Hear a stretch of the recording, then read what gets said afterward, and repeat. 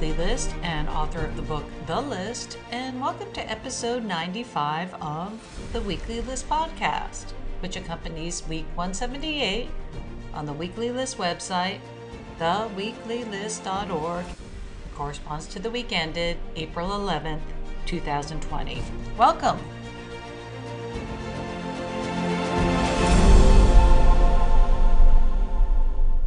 Folks, the picture this week is American bodies being buried in Hart Island as New York City has been overrun with deaths, having trouble handling all the dead bodies. Our country this week added 12,000 dead Americans in 1 week. I wish I could say I saw an end in sight. I do not. Although we start to see some of the earlier states who have been fighting this pandemic for longer and have been therefore home and taking steps to affirmatively stop the outbreak, starting to see flattening like New York, like Washington, like California. You see other states just starting. I'm very concerned for Florida, very concerned for what's happening in Philadelphia. Concerned for, we're going to talk about what's happening in rural counties. Now we have 2/3 of those counties have at least one case, and those counties are often left without much medical care in the area. Many of the hospitals in rural areas are closed.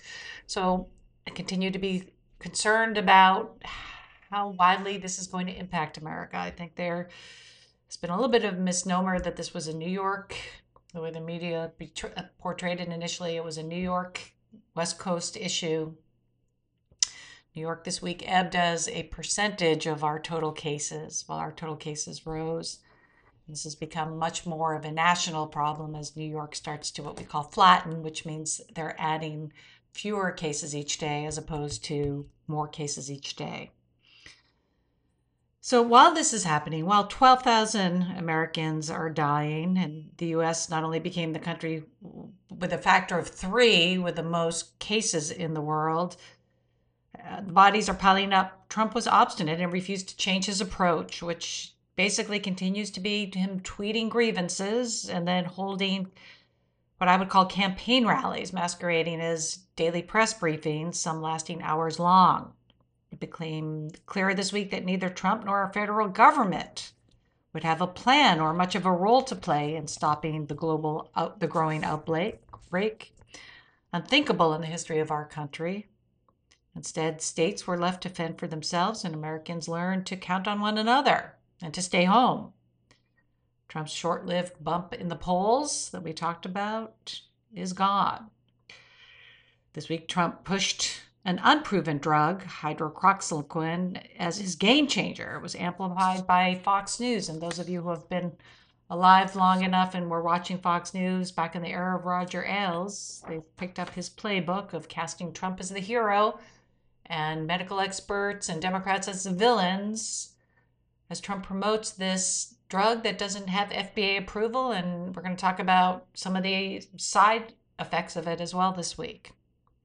But what's become eminently clear is Trump is not going to do anything in this national crisis. He's going to blame, he's going to tweet, he's going to hold what appears to be campaign rallies, but there's no action happening from our government, our federal government. Everything has been left to the states. It's unfathomable to me as Americans are dying. But he seems to be getting away with it. There's nobody putting any check on his power. All that's left is an election in 6.5 months. And we do have a candidate now. And if you're a Democrat, Bernie Sanders suspended his campaign. So the candidate for us will be Joe Biden.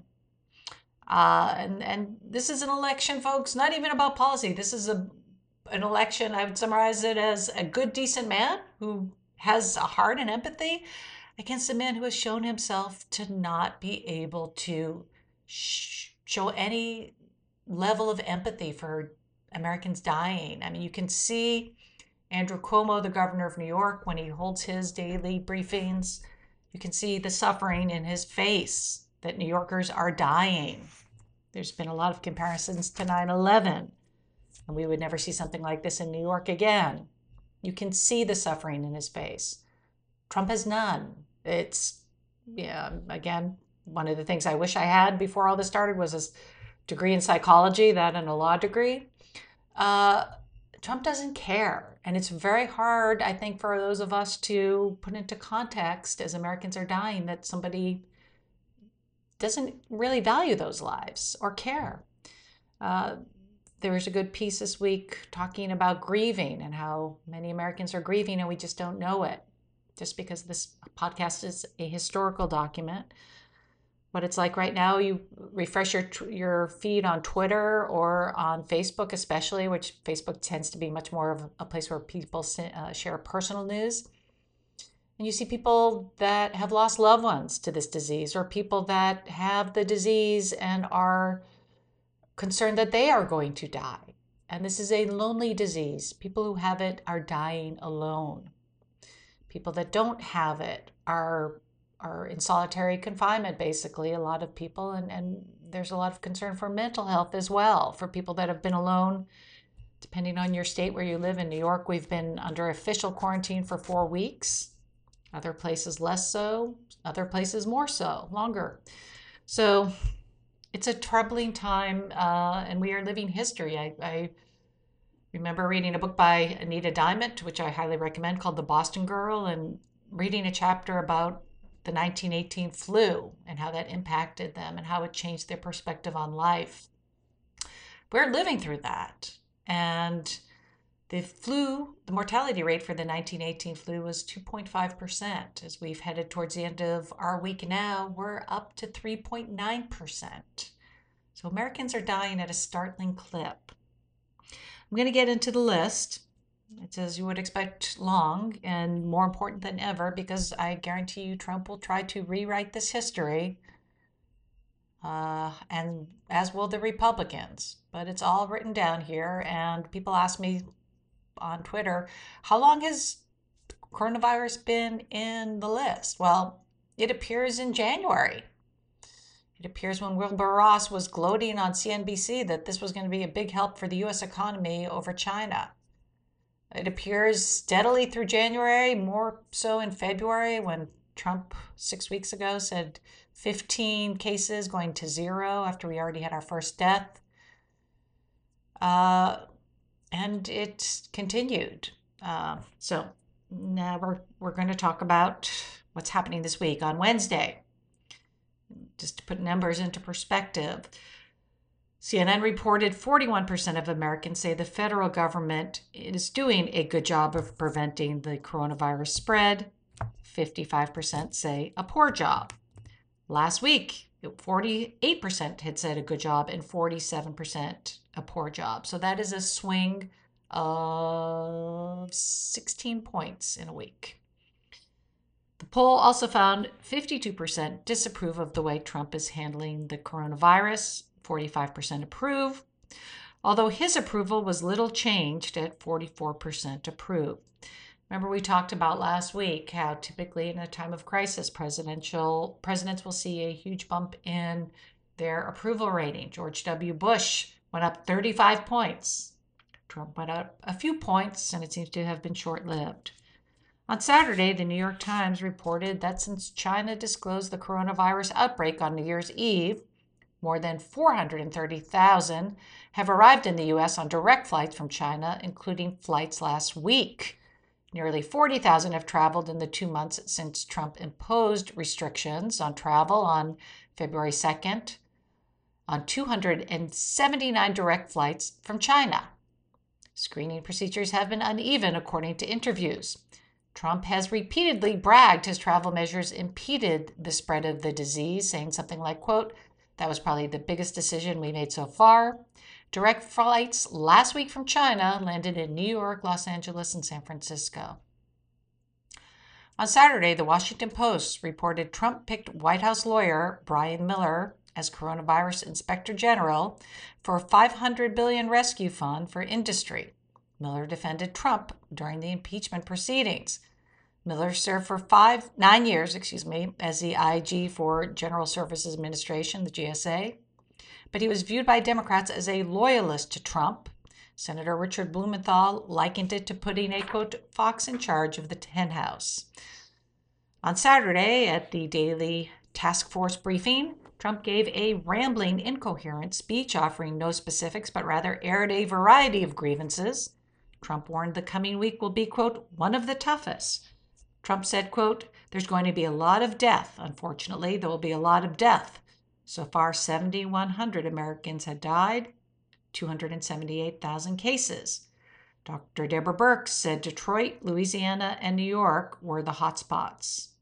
Trump reversed himself again, saying, quote, the cure could not be worse than the virus, adding, quote, at a certain point, some hard decisions are going to have to be made regarding social distancing guidelines currently in place.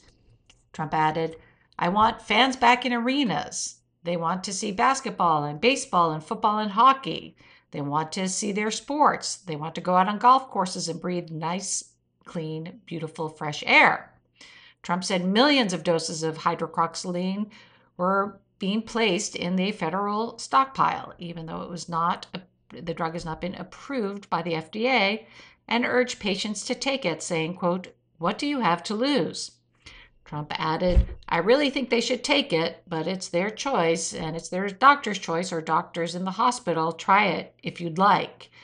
Adding, quote, if this drug works, it will be not a game changer because that's not a nice enough term. Trump also said he had spoken to Prime Minister Narendra Modi of India about procuring millions more doses of hydroxychloroquine from that country. India is the world's main supplier of generic drugs. Dr. Anthony Fauci looked on but did not speak. Trump also suggested azithromycin, known as a Z-Pack, saying, quote, that's an antibiotic, but it can clean out the lung. The lungs are the point of attack for this horrible virus. Trump, the doctor.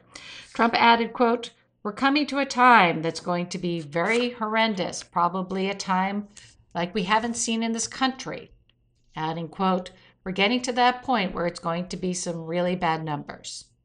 Fauci said there were signs social distancing was working. Trump added, quote, but again, we're not going to destroy our country, saying we have to make a, quote, decision to make about the, quote, cure cannot be worse than the problem itself. On Sunday, Georgia Governor Brian Kemp faced criticism for reopening beaches a day after issuing a stay-at-home order. Savannah Mayor Van Johnson told NBC News Kemp was closing schools while opening beaches. On Sunday, Fauci told NBC News on the Face the Nation on the coronavirus, quote, I will not say we have it under control. We are struggling to get it under control, but added mitigation efforts are showing some success in places like New York. On Sunday, Surgeon General Jerome Adams told Meet the Press that, quote, the next week is going to be our Pearl Harbor moment, adding, quote, it's going to be the hardest moment for many Americans in their entire lives. So just some context here, backing up from the propaganda that we're seeing from a lot of members of the Trump regime.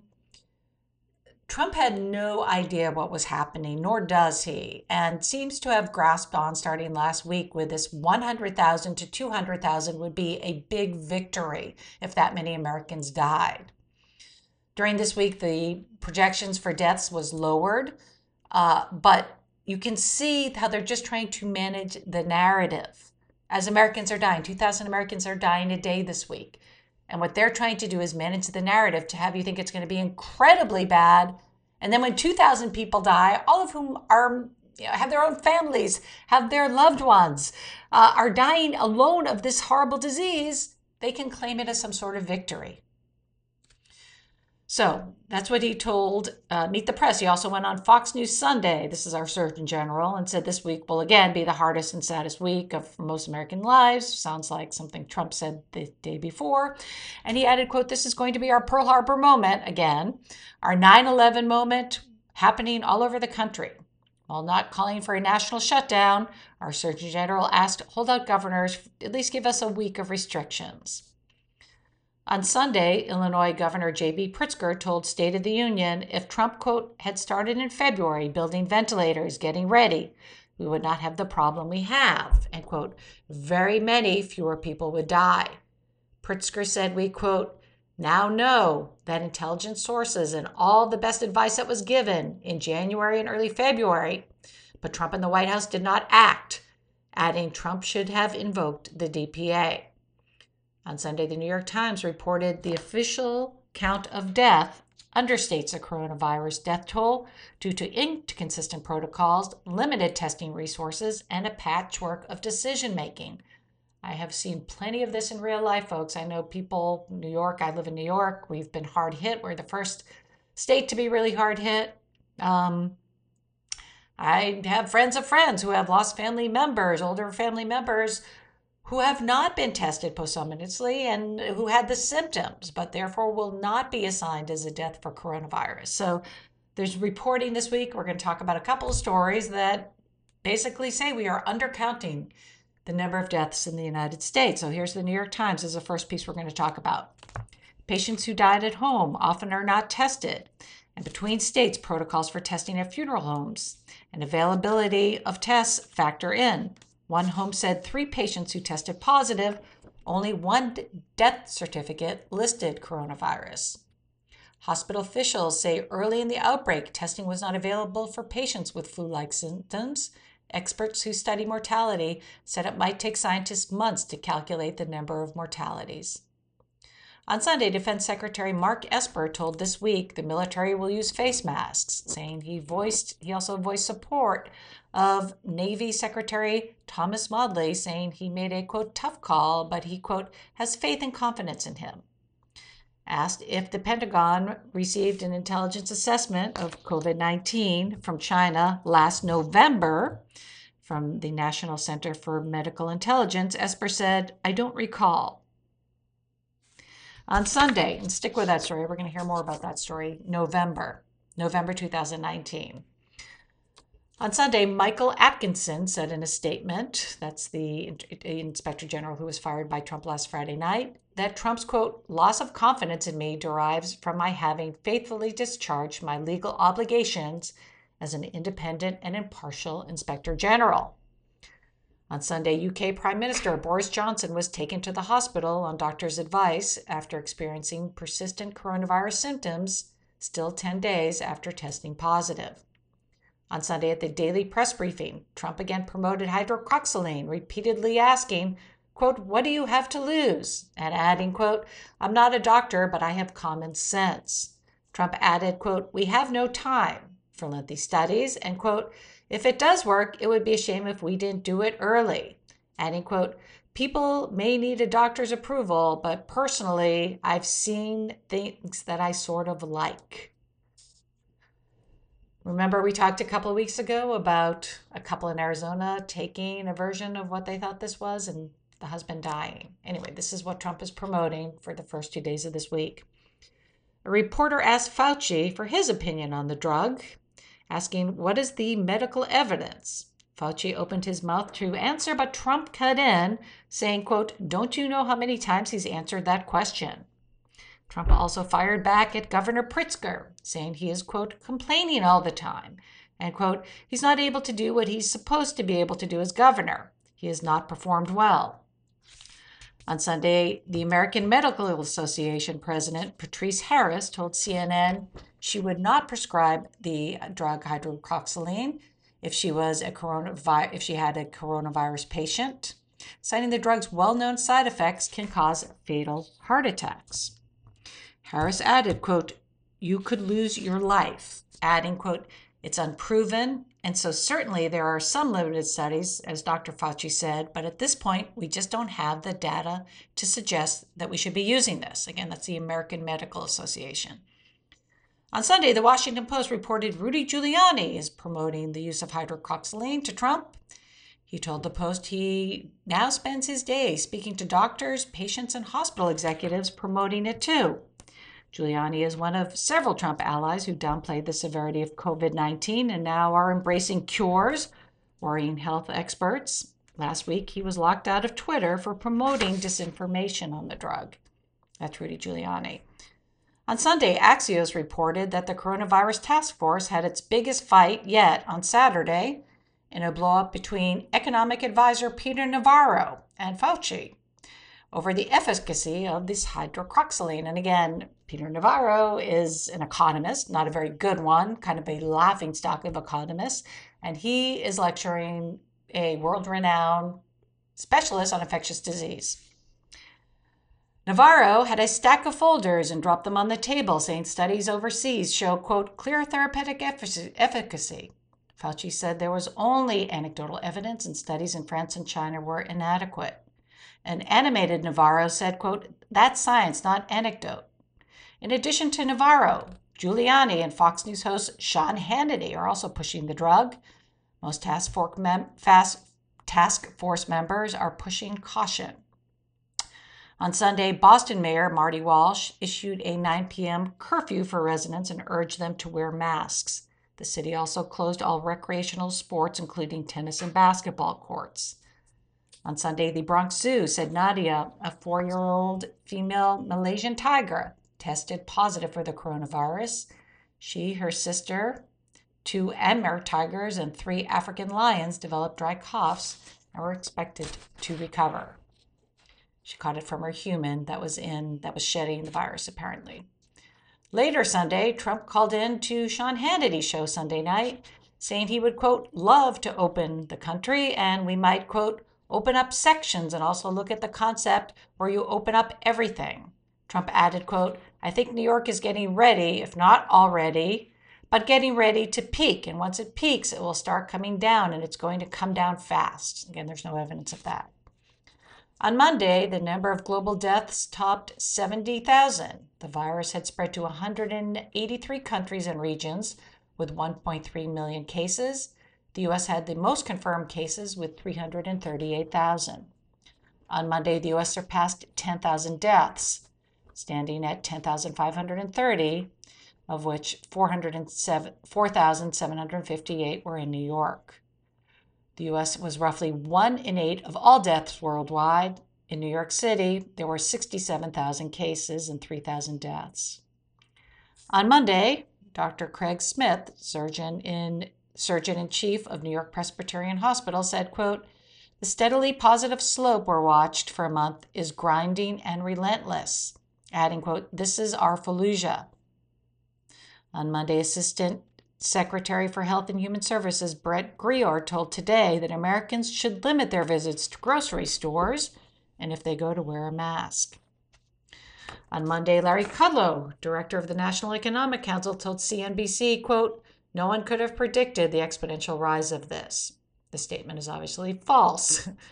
On Monday, the New York Times reported Navarro starkly warned the Trump regime in a January 29 memo that the coronavirus could cost the U.S. $6 trillion and put a possible death toll at 500,000 Americans. The memo is the highest level alert known to have circulated inside the West Wing. It warned, quote, the lack of immune protection or an existing cure or vaccine would leave Americans defenseless in a full-blown outbreak.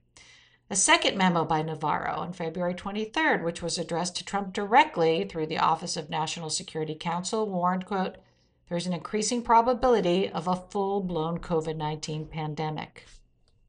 The memo added the virus, quote, could infect as many as 100 million Americans with a loss of life of as many as 1 to 2 million souls, and laid out our expected level of needed medical supplies. So these are memos in January and February. On Monday, Acting Navy Secretary Modly addressed the crew of the USS Theodore Roosevelt, saying Captain Brett Crozier, too, was, quote, too naive and too stupid to be a commanding officer if he thought the letter would not leak, or he did it on purpose. On Monday, Trump lashed out at the New York Times and the Washington Post over reporting on his coronavirus response, tweeting, quote, advertising in the failing New York Times is way down. Washington Post is not much better. Trump added, quote, they are fake news sources of information to a level that few can understand, or the virus is just plain beating them up, adding, quote, fake news is bad for America. Trump also tweeted Democratic candidate Joe Biden, quote, wants a virtual convention, one where he does not have to show up. Asking what happened to the phone call, quote, he told the fake news he wanted to make to me. After this tweet, a phone call was set between Biden and Trump. It reportedly lasted 15 minutes. Biden has publicly criticized Trump's slow response for the crisis and said Trump should be taking steps and listening to experts. On Monday, the Department of Health and Human Services Inspector General Ann Maxwell issued a report based on conversations with 323 hospitals between March 23rd and 27th. So this is the first report that we're seeing from a government agency on how we're doing, how the hospitals are doing as coronavirus starts to spike in some areas. Again, 323 hospitals. The report was called the, quote, first objective independent national look at how hospitals are faring. The report found U.S. hospitals were facing, quote, severe and, quote, widespread shortages of needed medical supplies, hampering their ability to test and respond to coronavirus adequately, as well as to protect medical staff. Hospitals were forced to make their own disinfectant from in-house chemicals and tried to source face masks from places like nail salons. They also complained of running low on toilet paper and food. Hospitals reported, quote, frequently waiting 7 days or longer for test results, and saying, quote, scarcity of tests and time to get the results, quote, meant presumptive positive patients greatly strained bed availabilities, supplies, and staffing. The report also found, quote, some hospitals reported that the multiple changes in guidance contributed to a greater sense of confusion, fear, and distrust amongst staff that they can rely on hospital procedures to protect them. On Monday, New York Governor Andrew Cuomo said the state had seen a decline for the second day in death, hospital, and ICU admissions, indicating the state's curve may be flattening and the state may have reached its apex. On Monday, California Governor Gavin Newsom said his state is loaning 500 ventilators to New York, New Jersey, and Illinois. Cuomo thanked him, saying New York has already fallen back on Plan B, C, D to locate equipment. Of course, last week we talked about Trump sending no ventilators to New York. New York instead getting them from China and from the governor of Oregon, Kate Brown. And when Trump was asked whether New York would make it through the surge, he said, we'll find out. On Monday, the Washington Post reported U.S. grocery workers are beginning to die of the coronavirus, with major supermarket chains like Trader Joe's and Walmart reporting their first employee deaths in recent days. Some companies began installing plexiglass sneeze guards at cash registers and are requiring customers to stand at least 6 feet apart in line. Companies are also taking steps to ramp up home delivery. On Monday, Japanese Prime Minister Abe declared a state of emergency for 1 month to cover 7 prefectures, including Tokyo and the city of Osaka. Japan had just 3,900 cases and 92 deaths.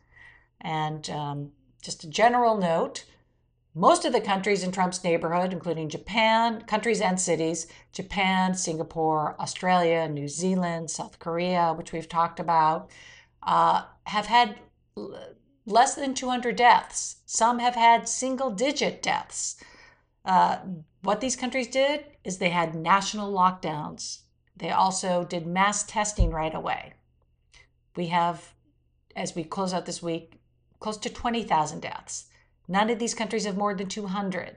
So again, just shows you how unprepared we were for this, and how these lives lost could have been saved, these are lives we lost unnecessarily. On Monday, Jamie Dimon, CEO of JP Morgan, the nation's largest bank, said in a letter to shareholders the pandemic, quote, is only one example of the bad planning and management that have hurt our country.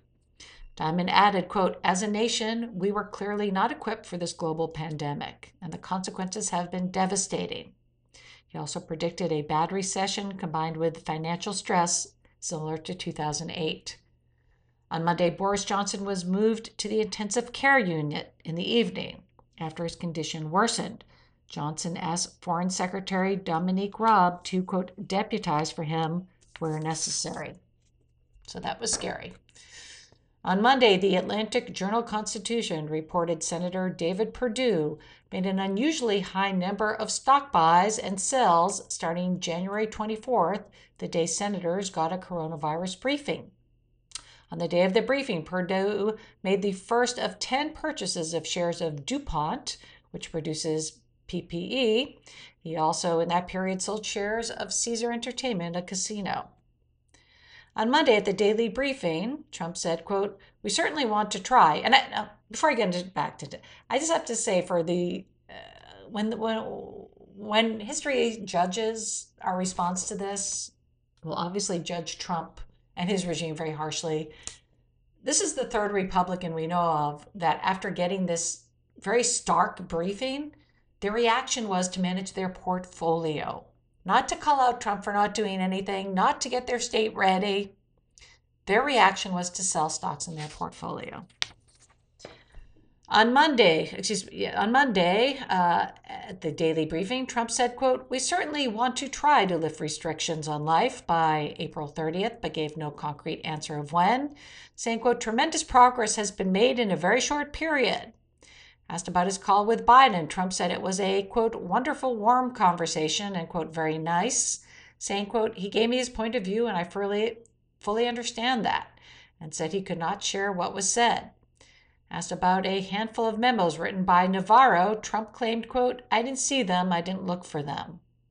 Asked about the HHS IG report we discussed here, Trump mocked, "Did I hear the word Inspector General?" adding, quote, "It's just wrong," and berated the reporter who asked the question, saying, quote, "You should say congratulations, great job, instead of being so horrid." When a second reporter, John Carl of ABC News, asked again about the backlog of testing that was found in the IG report, Trump said, quote, "You're a third-rate reporter, and what you just said is a disgrace, okay? Quote, you will never make it." Asked about the troubling rollout of the Small Business Administration's relief program, Trump berated the reporter again, saying, quote, "I wish you'd ask the question differently. You're just incapable of asking a question in a positive way." Trump was also asked about the outcry over Moodley's remarks. Trump said the comments were, quote, "rough," and pledged to get involved. 2 hours later, Defense Secretary Mark Esper demanded Moodley publicly apologize. Closing out the briefing, Trump said Democrats, quote, "shouldn't be allowed to win the 2020 election after everything he has done to stop the pandemic," saying he was, quote, "artificially stopped by the virus." Later Monday, Moodley apologized to Crozier, his family, and the crew in a statement saying, quote, "Let me be clear. I do not think Captain Brett Crozier is naive or stupid. I think and always believe him to be the opposite." On Monday, the American Hospital Association said in a statement, the IG report, quote, "accurately captures the crisis that hospitals and health systems, physicians and nurses on the front lines face." On Monday, Wisconsin Governor Tony Evers, a Democrat, issued an executive order postponing Tuesday's primary, which included the presidential primary and hundreds of local elections, until June 9th. Shortly after, the GOP-controlled state legislature challenged the order, sending it to the state Supreme Court, which ruled 4-2, split along ideological lines, to overturn the governor and hold the primary. An hour later, the U.S. Supreme Court ruled 5-4 along ideological lines that absentee ballots must be postmarked by April 7th and received by 4 p.m. on April 13th to count. Wisconsin law typically requires ballots by 8 p.m. Judge Ruth Bader Ginsburg warned the ruling will cause, quote, "massive disenfranchisement," saying voters will have to brave the polls, endangering their own and other safeties, or they will lose their right to vote. On Tuesday, voters in Milwaukee were forced to choose between following public orders to stay at home, that state does have a stay-at-home order, or standing in line for hours to vote after the city closed all but 5 of the more than 100 polling places in Milwaukee. 2/3 of Wisconsin's Black voters live in Milwaukee. What a surprise. So that's where they were shutting down polling places. Black Americans have been disproportionately impacted by the virus in Milwaukee, accounting for 626 of 1,387 confirmed cases and 36 of 51 deaths.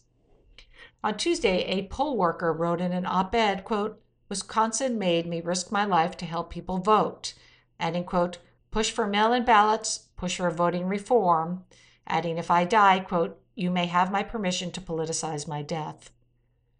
On Tuesday, ABC News reported U.S. intelligence officials warned in a November report.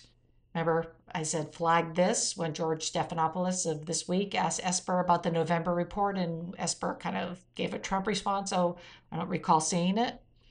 Okay, so ABC, his network, reports on Tuesday that U.S. intelligence officials warned in a November report by the military's National Center for Medical Intelligence that the coronavirus was sweeping through China's Wuhan region. The report warned the virus was quickly spreading and changing the patterns of life and business, as well as posing a threat to the population. The report was based on wire and computer intercepts and satellite images. The report concluded, quote, it could be a cataclysmic event, and was reportedly briefed multiple times to the Defense Intelligence Agency, the Pentagon's Joint Chief of Staff, and the White House. The Pentagon, after not commenting on Tuesday, issued a statement Wednesday evening denying the report existed. Esper has been asked, as we mentioned, by George Stephanopoulos, but obscured. On Tuesday, CNN reported that Trump fired Stephanie Grisham as White House press secretary after 9 months. Grisham never held a daily press briefing. We have been now over a year. The last daily press briefing was March 11th. This is something, March 11th, 2019.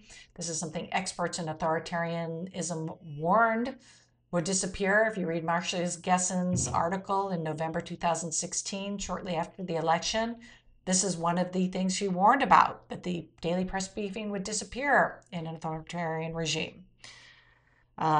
Trump's new chief of staff, Mark Meadows, hired Kayleigh McEnroe, you've seen her on Twitter and Fox News, just another far out there racist birther who will now take over.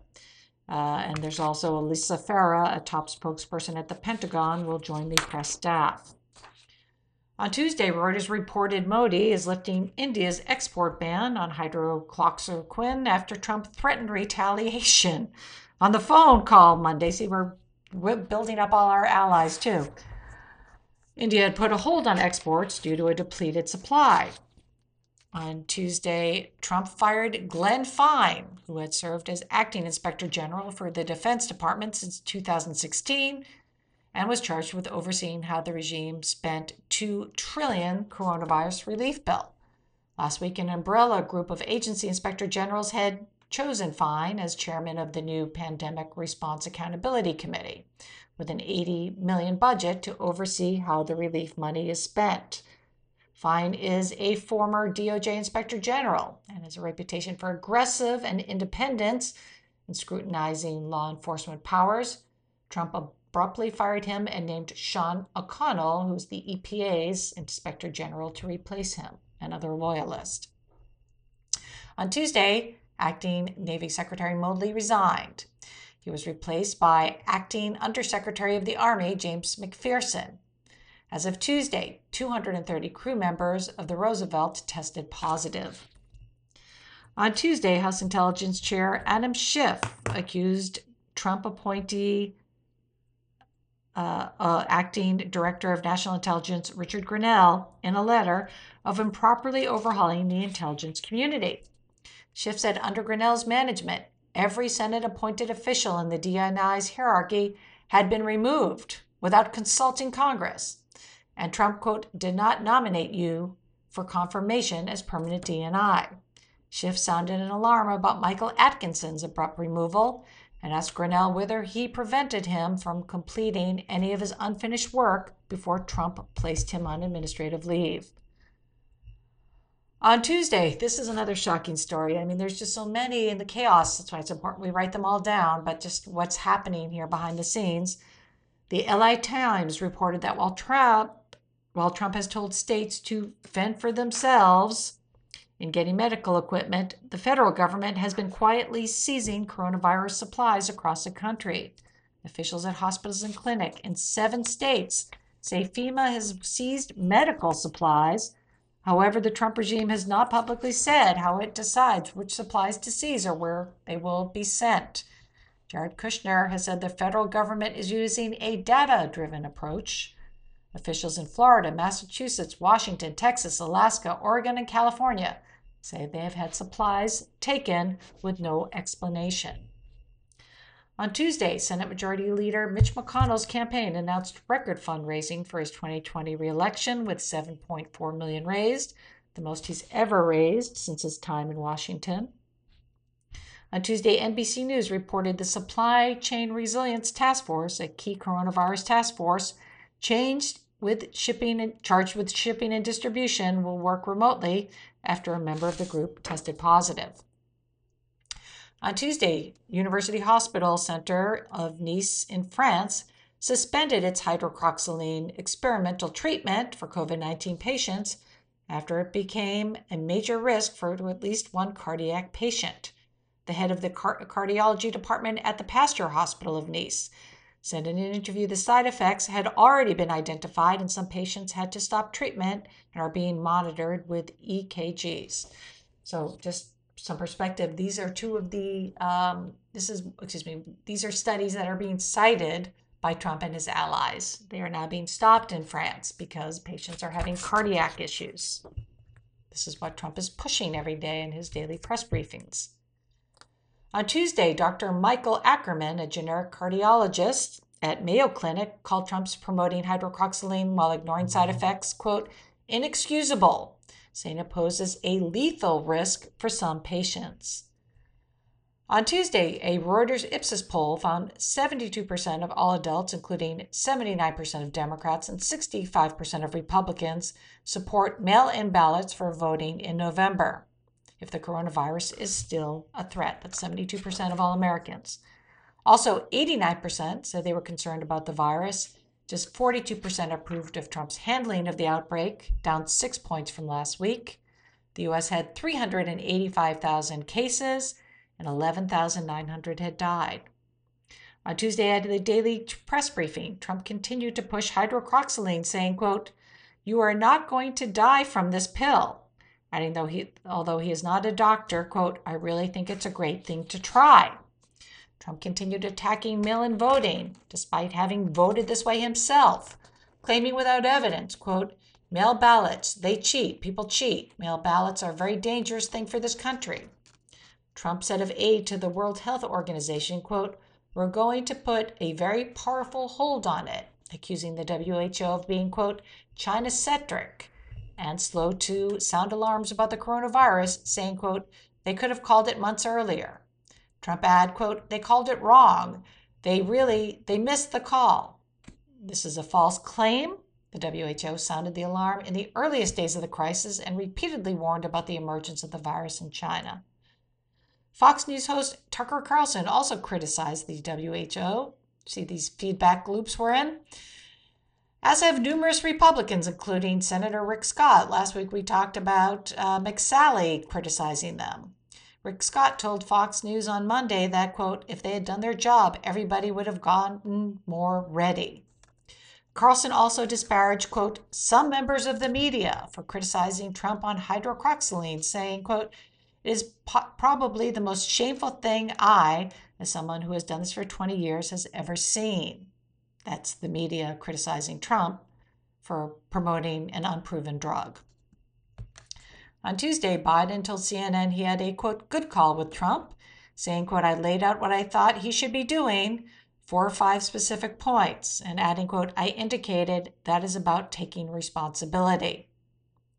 On Tuesday, New York Times reported Black Americans are being infected and killed by the coronavirus at an alarming and disproportionately high rates in 7 states and big cities. Long-standing inequalities make Black Americans less likely to be insured and more likely to have pre-existing conditions. Many live in segregated neighborhoods that lack good jobs and supermarkets with healthy choices. On Thursday, the Washington Post reported Black men wearing masks and bandanas, as suggested by the CDC and ordered in some states, were being profiled by police. 2 men in Illinois said they were followed by police after leaving Walmart. On Tuesday, the New York Times reported that Americans are being quarantined has changed the way we use the internet. There is a rise in use of apps and websites that allow people to connect personally and for food and for work and for school. The thirst for information on the virus has caused a huge surge in local newspaper traffic, some up 50 to 150%, as well as established news sources like CNBC, The Washington Post, and The New York Times, while visits to partisan sites have decreased. Fox News, notably, has leveled. It hasn't seen the increase of other established news. On Wednesday, Trump tweeted, quote, "Republicans should fight very hard when it comes to statewide mail-in voting. Democrats are clamoring for it," falsely claiming, quote, "voter fraud," and saying, quote, "it doesn't work out well for Republicans." Remember last week he slipped or didn't slip and said on Sean Hannity's show that Republicans would never win if people were allowed to vote. On Wednesday, as Singapore reported a second wave of coronavirus infections with 142 new cases, the government imposed a second lockdown. Singapore has had just 6 deaths so far. So again, Japan went back into lockdown, Singapore went back into lockdown. They've both been very successful in managing the coronavirus this way. On Wednesday, the New York Times reported that new research, this is another important, they're all important stories, but Trump's whole line, and this line among conservatives, is New York's fault. On Wednesday, the New York Times reported new research has revealed that the coronavirus started to circulate in New York City by mid-February before the first confirmed case and was brought from Europe, not Asia. The research found the hidden spread of the virus that might have been detected if aggressive testing programs were put in place. Trump blamed China, where he stopped flights on January 31st, while some, as we've talked about in the beginning of this, limited flights from China, but people were still coming from China. But New York's spread came from flights from Europe. The Trump regime initially limited testing only to people who had come from China and displayed symptoms, so they missed the quiet spread happening in New York. One doctor working on the study said, quote, "It was a disaster that we did not do testing." On Wednesday, WHO Director Dr. Tedros Adhanom Ghebreyesus made a plea for global solidarity, warning that politicizing the pandemic was, quote, "playing with fire," and that disunity and blame would result in death. On Wednesday, CNN reported a committee of the National Academy of Science sent a letter to the White House saying the current coronavirus test sometimes misses positive cases. One study found 16 of 51 positive cases were missed. On Wednesday, a somber Governor Cuomo ordered flags in New York to be flown half-staff, announcing the deadliest day so far with 779 dead. New York continued to see a flattening in new cases, hospitalizations, and ICU adds. On Wednesday, Quinnipiac found on handling of the coronavirus response, the highest approval went to Fauci with 78% approve, 7% disapprove. Your state governors, 74% approve, 24% disapprove. Trump was at the bottom, again, of another, with 46% approve, 51% disapprove. On Wednesday, Trump tweeted, quote, "Once we," quote, in capital letters, "open up our great country, and it will be sooner rather than later," he said. "The horror of the invisible enemy must be forgotten quickly." It's unclear what he meant because Americans are dying. I'm not sure how we're supposed to forget this. I think he wants us to forget what he hasn't done, obviously. Trump added, quote, "Our economy will boom," in capital letters, perhaps like never before. His tweets came as the U.S. had more than 400,000 cases, which was 28% of worldwide cases, and nearly 2,000 Americans died on Tuesday. Minutes later, Trump tweeted, quote, "Radical left Democrats have gone absolutely crazy that I am doing daily presidential news conferences," adding, quote, "They actually want me to stop."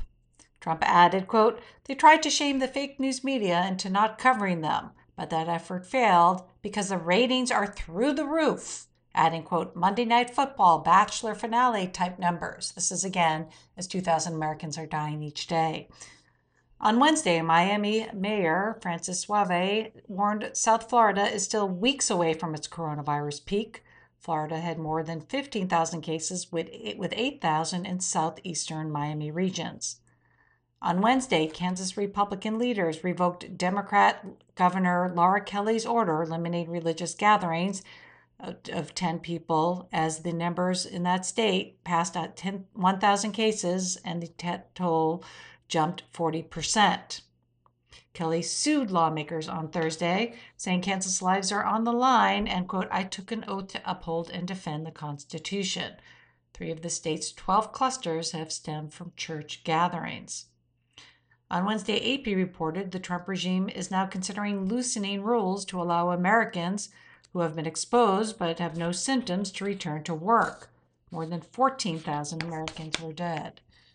On Wednesday, NBC News reported the White House is working on a plan to cut aid to the World Health Organization as Trump tried to deflect blame for his mishandling of the crisis. The regime is looking at a timeline of the WHO response. On Wednesday, the Washington Post reported 3 months into the coronavirus epidemic, the Trump regime still lacks a national strategy for testing, something experts say is key to slowing the spread and resuming daily life. In the absence of federal leadership, several states are developing their own test systems, like New York, New Jersey, and Connecticut working together, as well as California and Utah. Testing varies widely between states. Some, like New York, using private labs, have tested 1,645 per 100,000 people, while Texas has done 297 and Georgia 381. On a per capita basis, the U.S. is behind many other countries. On Wednesday, the New York Times reported that while the coronavirus was slow to spread to rural areas, now more than 2/3 of rural counties have a positive case, with 1 in 10 having at least one death. Doctors and elected officials are warning the virus could overwhelm rural counties that are older, sicker, and poorer than most of the country and have limited access to medical care, including beds, staff, and equipment.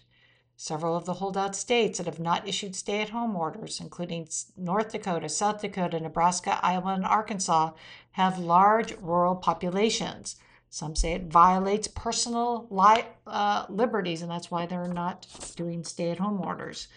Rural doctors and nurses, however, are already calling in sick and being quarantined. The loss of 120 rural hospitals in the past decade leaves many areas defenseless, while other hospitals are now in the process of closing. Rich ski towns like Sun Valley and Vail have some of the highest infection rates in the country. Indian reservations, which suffer from high poverty and inadequate medical services, are confronting a huge increase in cases. On Wednesday, the New York Times reported that there are at least 1,324 coronavirus cases in U.S. prisons, including at least 32 deaths. Some state and local agencies have not released information on cases or deaths. Cook County Jail in Illinois is the country's largest known source of infections, with 328 inmates and 115 staff cases.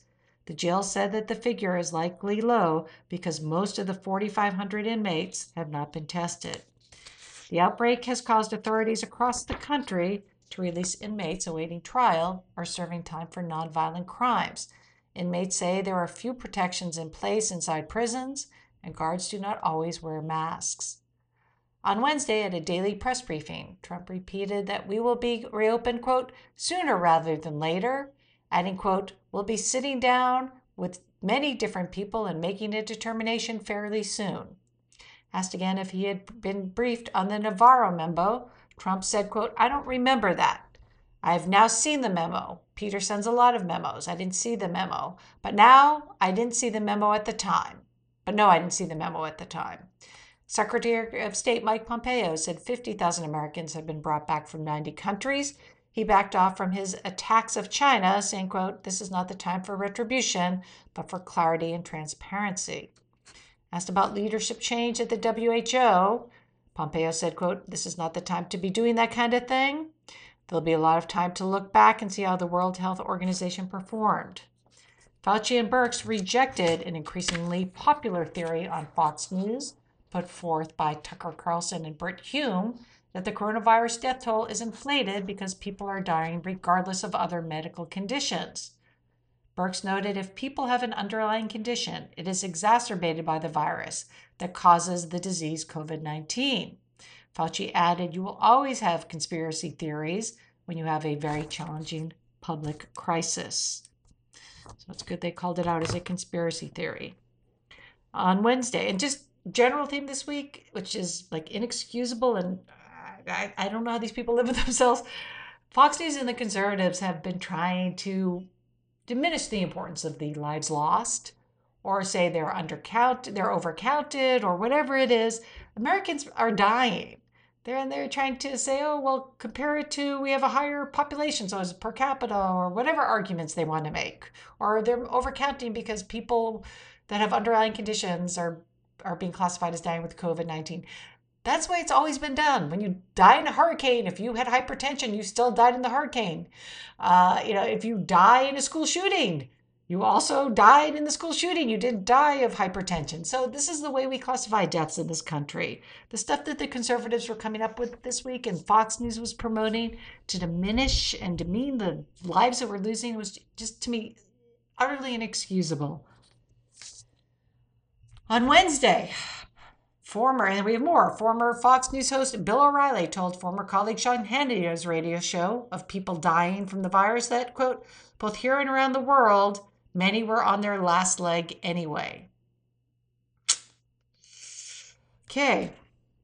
On Wednesday, Attorney General William Barr told Fox News host Laura Ingraham that the coronavirus lockdown measures are draconian and should be revisited at the end of April. Barr said, quote, I think we have to allow people to adapt more and not just tell people to go home and hide under their bed. Adding he was, quote, very concerned about encroachments on freedom of religion. These guys are it's like this feedback loop. So he's going on Fox News saying this. Barr also said of the investigation into Russian interference, of all things, in the 2016 election, quote, what happened to Trump was one of the great travesties of American history. Barr added, quote, without any basis, they started this investigation of his campaign. That's, of course, a lie. And said, quote, even more concerning is a whole pattern of events while he was president to sabotage the presidency.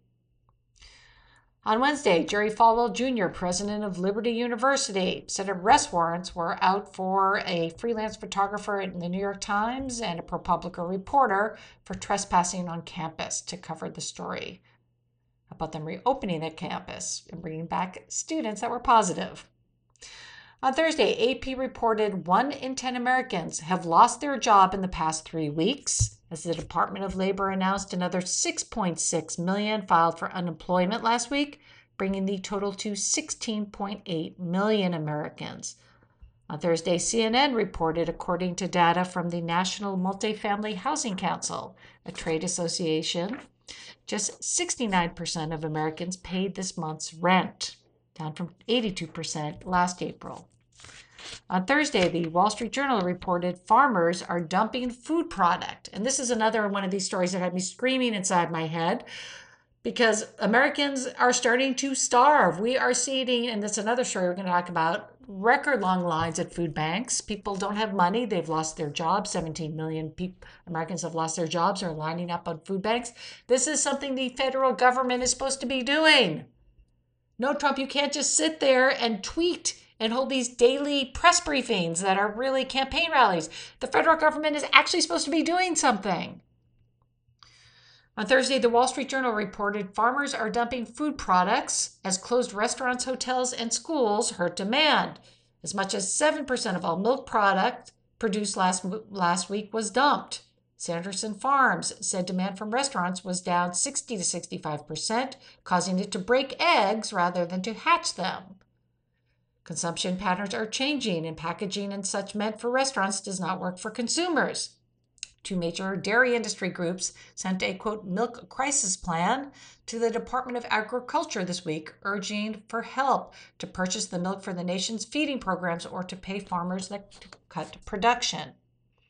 On Thursday, San Antonio Express News reported a record-breaking 10,000 cars lined up at the San Antonio Food Bank. Cars started lining up before dawn for households hit by the economic effects of the coronavirus. Roughly 6,000 households pre-registered and thousands more showed up. The food bank stayed open 4 extra hours and called the food bank warehouse to send in more trucks. Workers were brought to tears. On Thursday, House Speaker Nancy Pelosi told CNBC, quote, "We could have a depression because so many people are out of work." On reopening, she said, "Data, data, data, evidence, science, that is the answer." On Thursday, with Trump eager to reopen the economy, Treasury Secretary Steve Mnuchin told CNBC the U.S. economy could be ready to open by the end of May, saying as soon as Trump, quote, "feels comfortable." Federal Reserve Chair Jerome Powell echoed the sentiment in an interview, saying, quote, "We need to have a plan nationally for reopening the economy. We all want it to happen as quickly as possible." On Thursday, Fauci told the Wall Street Journal, quote, "When you gradually come back, you don't jump in with both feet. And going forward, we should have, quote, compulsive hand washing and, quote, don't ever shake anyone's hand." So there's like one voice of reason, Dr. Fauci.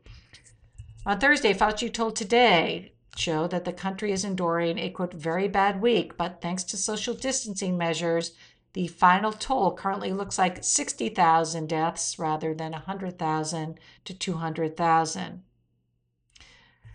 The figure is based on a new projection for the Institute for Health Metrics and Evaluation, which predicts the U.S. death toll through early August. The projections also show deaths will peak on April 11th. Fauci cited, quote, glimmers of hope in New York, where hospitalizations, ICU admissions, and intubations are down. He said testing will be important to reopening, adding many may not have been infected and asymptomatic and not know it. On Thursday, the New York Times reported Trump's advisor and GOP allies are worried that his daily briefings have devolved to campaign rhetoric of belittling Democratic governors, attacking the media, and trafficking innuendo.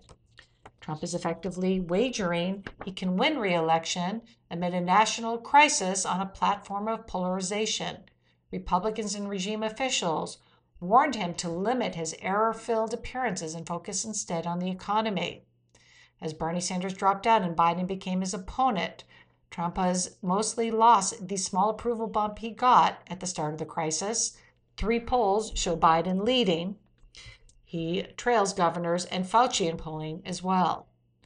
Even as a senior campaign advisor said Trump was handing Biden ammunition, publicly obsessing Trump is unlikely to give up the appearances, telling aides he loves the free television time and the ratings.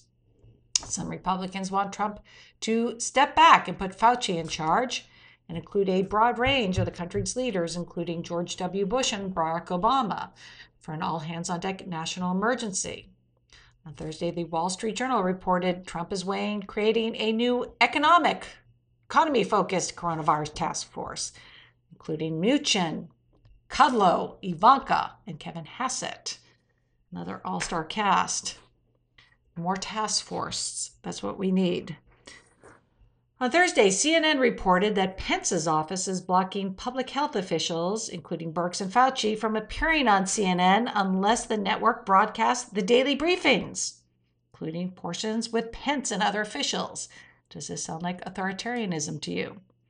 Currently, CNN is broadcasting Trump and questions, which sometimes include health officials, and then cuts to checking what Trump said. Major networks have stopped broadcasting Trump, but have not been singled out. On Thursday, Politico reported that Trump's approval rating is dipping back down after a short bump with the coronavirus outbreak. Presidents typically surge in a time of crisis. Trump's rise was short and small. On Thursday, the Wall Street Journal editorial board, again, this is a conservative newspaper owned by Rupert Murdoch, excoriated Trump in an op-ed titled, quote, Trump's wasted briefings, saying he has, quote, concluded that the briefing could be a showcase for him, perhaps a substitute for campaign rallies. They noted his outbursts against critics are, quote, notably off-key, as this is, quote, a once-in-a-century threat to American life and livelihood. The board also criticized long briefings, saying they should be no more than 45 minutes. On Thursday, Cuomo announced a breathtaking, he called it, 799 deaths, saying the pandemic has far eclipsed the horror of 9/11 and that he never thought any New Yorker would experience such mass death in a generation. Shortly after, Trump tweeted about the Wall Street Journal, quote, always forgets to mention the ratings of the White House press briefing. So again, this is right after Cuomo talks about 799 dead New Yorkers. Trump's tweeting about ratings. So he says again, they always forget to mention that the ratings for the White House press briefings are, quote, through the roof. Monday Night Football, Bachelor finale, calling them fake news. On Thursday, states in the South and Midwest saw a spike in cases. Illinois added 1,500 cases to 15,000 with 462 dead. Michigan saw 117 deaths and passed 1,000 total. Kansas saw 150 new cases, 3 times the day prior. On Thursday, Florida Governor Rick DeSantis said he was mulling reopening schools in May, saying COVID-19, quote, doesn't seem to threaten kids, and added, quote, even if it's for a couple of weeks, I think they would value that. I just have to stop and say Kemp and DeSantis are just, if I lived in those states, I worry about people in those states. They're genuinely dimwits. Yes, you're going to send the kids to school, even if kids aren't impacted. What happens when they get home to school? Are they just like alone orbits, these kids? They don't go home and then infect their parents and grandparents? Like, do these people not have like last week Kemp said publicly he was issuing a stay-at-home order because he had learned that people that were asymptomatic could be carrying it. We've known this since January. I mean, these people are idiots and they're running states because our federal government isn't doing anything. It's crazy. On Thursday, a prestigious National Academy of Sciences committee told Trump in a letter that the coronavirus will not go away with warmer weather, as Trump has claimed. On Thursday, the New York Times reported the United States Postal Service appealed to Congress for an $89 billion rescue package, saying it could run out of cash by the end of September, with mail volume down nearly a third. Democrats have pressed to give the USPS most of what it wants, but Trump has resisted, saying the agency should solve its own problem by raising prices on packages delivered for big online retailers like Amazon. Amazon, of course, is owned by Jeff Bezos, his rival, who also owns the Washington Post. On Thursday, Bloomberg reported that Korea's Centers for Disease Control and Prevention, their equivalent of the CDC, said in a statement that COVID-19 may be reactive, saying 51 patients tested positive again after being cured. So again, we see from South Korea news that people are being positive a second time. Japan going back into a lockdown. Singapore going back to a lockdown. These are all in China's neighborhood. On Thursday, Trump's campaign took heat for an ad showing Biden with former Washington Governor Gary Locke, who is Chinese American, claiming, quote, Biden stands up for China while China cripples America. On Thursday, GOP Governor Chris Sununu announced New Hampshire will allow voters to cast mail-in ballots in the November election if coronavirus is still a factor, a break from his previous position and with Trump. On Thursday and again Friday, Trump spoke to Russian President Vladimir Putin. There was no U.S. readout.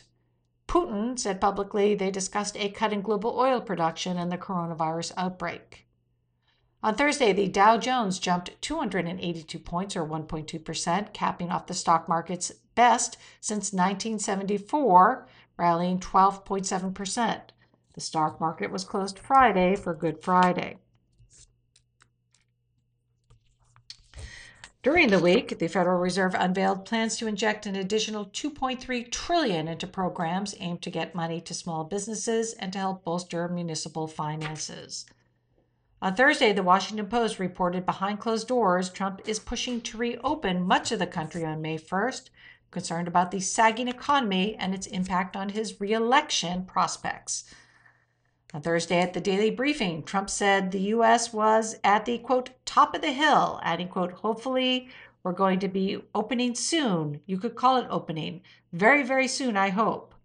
The briefing was Trump's 26th appearance in 27 days, appearing each evening in prime time viewership time as Americans are stuck at home. The briefings have become increasingly long and devoid of news. While Americans are tuning in, desperate for information, the briefings have devolved into daily reality shows filled with dangerously inaccurate information. Trump seems to heed seemed to heed the Wall Street Journal, however, on Thursday and kept his remarks brief. Reporters attending the briefing were tested as a precaution after a member of the press corps left Tuesday after feeling symptoms but later tested negative. On Thursday, Fox News host Laura Ingraham said, quote, "After hearing all the stories where hydroxychloroquine is credited with saving lives, it is amazing that the left and the medical establishment is still in total denial." On Friday, the Washington Post reported that Fox News hosts have tried to turn the hydroxychloroquine controversy into a culture war, part of a Roger Ailes playbook of having heroes and villains and a theme across the network. The Fox News shows this week followed that theme of emphasizing that the critics of the drug were wrong and overstating its dangers just to get at Trump. The network appeared to be in a feedback loop with Trump. On Friday, NPR reported a doctor in Texas used his GOP connections to get hydroxychloroquine to give dozens of elderly patients in a nursing home diagnosed with COVID-19 in what he called a, quote, observational study. So they're like guinea pigs for him, people in a nursing home. Dr. Robert Armstrong, a prominent GOP activist, admitted it will be difficult to quantify the improvement from the drug. In some cases, he didn't discuss with families before prescribing the drug. Doctors raised ethical concerns, of course. On Friday, Trump tweeted, quote, "In only 4 days, we have the biggest stock market increase since 1974, and, quote, great chance for a really big bounce when the invisible enemy is gone." More than 17,000 Americans were dead. On Friday, CNN reported that due to a surge of deaths in New York, victims who are not claimed at morgues within 14 days will be buried in New York's Hart Island. That's this week's tragic photo. The plots will be marked for future identification. On Friday, Cuomo said he signed an executive order which will allow out-of-state funeral directors to come help with the virus toll. Some funeral directors say they had run out of body bags. On Friday, Trump tweeted, quote, "Nobody wants to say that if Elizabeth Warren gets out of the race before Super Tuesday, Crazy Bernie wins virtually every state in a blowout." I'm adding in his tweets in the context of how they are coming out with the news, with Americans dying, with running out of body bags, and Trump tweeting these grievances and these crazy stuff and doing nothing but tweeting and holding his daily campaign rally. On Friday, Fauci told MSNBC he expects a, quote, real degree of normality by the November elections, saying he hopes, quote, by November we would have things under control, but we could have a real degree of normalcy by November.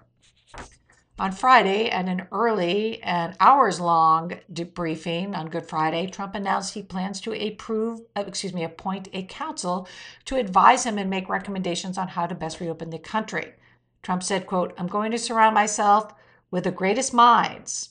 When asked what metrics they will use to evaluate opening parts of the country, Trump pointed to his temple and said, "The metrics right here." Trump said he would listen to experts, but he would decide when to reopen, claiming, quote, "I've made a lot of big decisions in my life. This is by far the biggest decision." Again, this is a false claim. States have their own restrictions in place. Trump lied, saying, quote, "We're in great shape in every way. Ventilators, protective clothing. We're saying that we're getting everything the governors need. We're getting very few calls from governors or anyone else needing anything." That, of course, is a lie. Trump congratulated himself on, quote, "tremendous progress," adding, quote, "In the midst of grief and pain, we're seeing clear signs that our aggressive strategy is saving countless lives." At this point, more than 18,600 were dead. Trump also said the coronavirus is a, quote, "very brilliant enemy," adding the germ has gotten so brilliant that the antibiotics can't keep up with it. Antibiotics, of course, are for treatments, not used for treatments of viruses, and the coronavirus is a virus. Asked about racial disparity, Surgeon General Adams, who is a black man, said Americans of color should follow safety procedures for, quote, "your big mama," including to, quote, "avoid alcohol, tobacco, and drugs." On Friday, the WHO director warned, quote, "lifting restrictions too quickly could lead to a deadly resurgence," adding, quote, "the way down can be dangerous as the way up if not managed properly." On Friday, a Fox News poll found 80% of voters nationwide said they favored the federal government announcing a stay-at-home order for everyone but essential workers. We still do not have a national lockdown. On Friday, the U.S. passed 500,000 confirmed cases, 29% of all cases in the world, and more than triple the number of the next country, Spain. While Spain and Italy were seeing fewer cases, the U.S. continued a sharp increase. Shortly after, the global coronavirus death toll crossed 100,000 with more than 1.6 million cases. More than 18,000 Americans were dead, roughly 18% of the world's count, and 29% of the world's cases. On Friday, Boris Johnson was taken out of the ICU as his condition stabilized. So far, 8,958 British people have died. They're seeing something similar to what we're seeing here. Moscow mayor announced tighter restrictions starting Monday as Russia experienced a spread of the virus there. On Friday in the early evening, the U.S. passed 500,000 corona cases with 18,664 dead. New York accounted for nearly 35% of the cases. And that's down, as we've been talking about from past weeks, where New York accounted for 50% of the cases. On Saturday, the U.S. passed Italy to have the most coronavirus deaths in the world, reaching 19,400, surpassing Italy's 18,800. There's widespread concern that lack of testing has led to a U.S. undercount. Washington Post reported the CDC only counts deaths in which the virus is confirmed in a laboratory test. There's been a lack of testing accessibility throughout the country, and questions on the accuracy of the tests both would contribute to death being undercounted. On Saturday, the New York Times reported that during January, numerous officials in the government, and this is the front page story that's in the New York Times today on Sunday, but it came out on Saturday. The New York Times reported that in January, numerous officials in the government, including the top White House advisors, cabinet members, and intelligence agencies, sounded alarms and called for aggressive action in January. Trump in January played down the seriousness of the virus and focused on other issues. Instead of taking action, Trump focused on controlling the message and protecting gains in the economy. Trump's response post-impeachment was also colored by distrust and disdain for the deep state, the very people with long experience who could have guided him on steps needed to slow the virus and save lives. In January, the National Security Council office responsible for tracking pandemics raised the option of keeping Americans at home. That's in January. From working and shutting down large cities, Trump waited until March to do that. Despite Trump's denial, he was told about Navarro's memos. HHS Secretary Alex Azar warned Trump on a January 30th call, the second warning in 2 weeks. Trump also said Azar was being alarmist. Department of Veterans Affairs Dr. Carter Meacher, in a January 28th email, warned, quote, the projected size of the outbreak already seems hard to believe.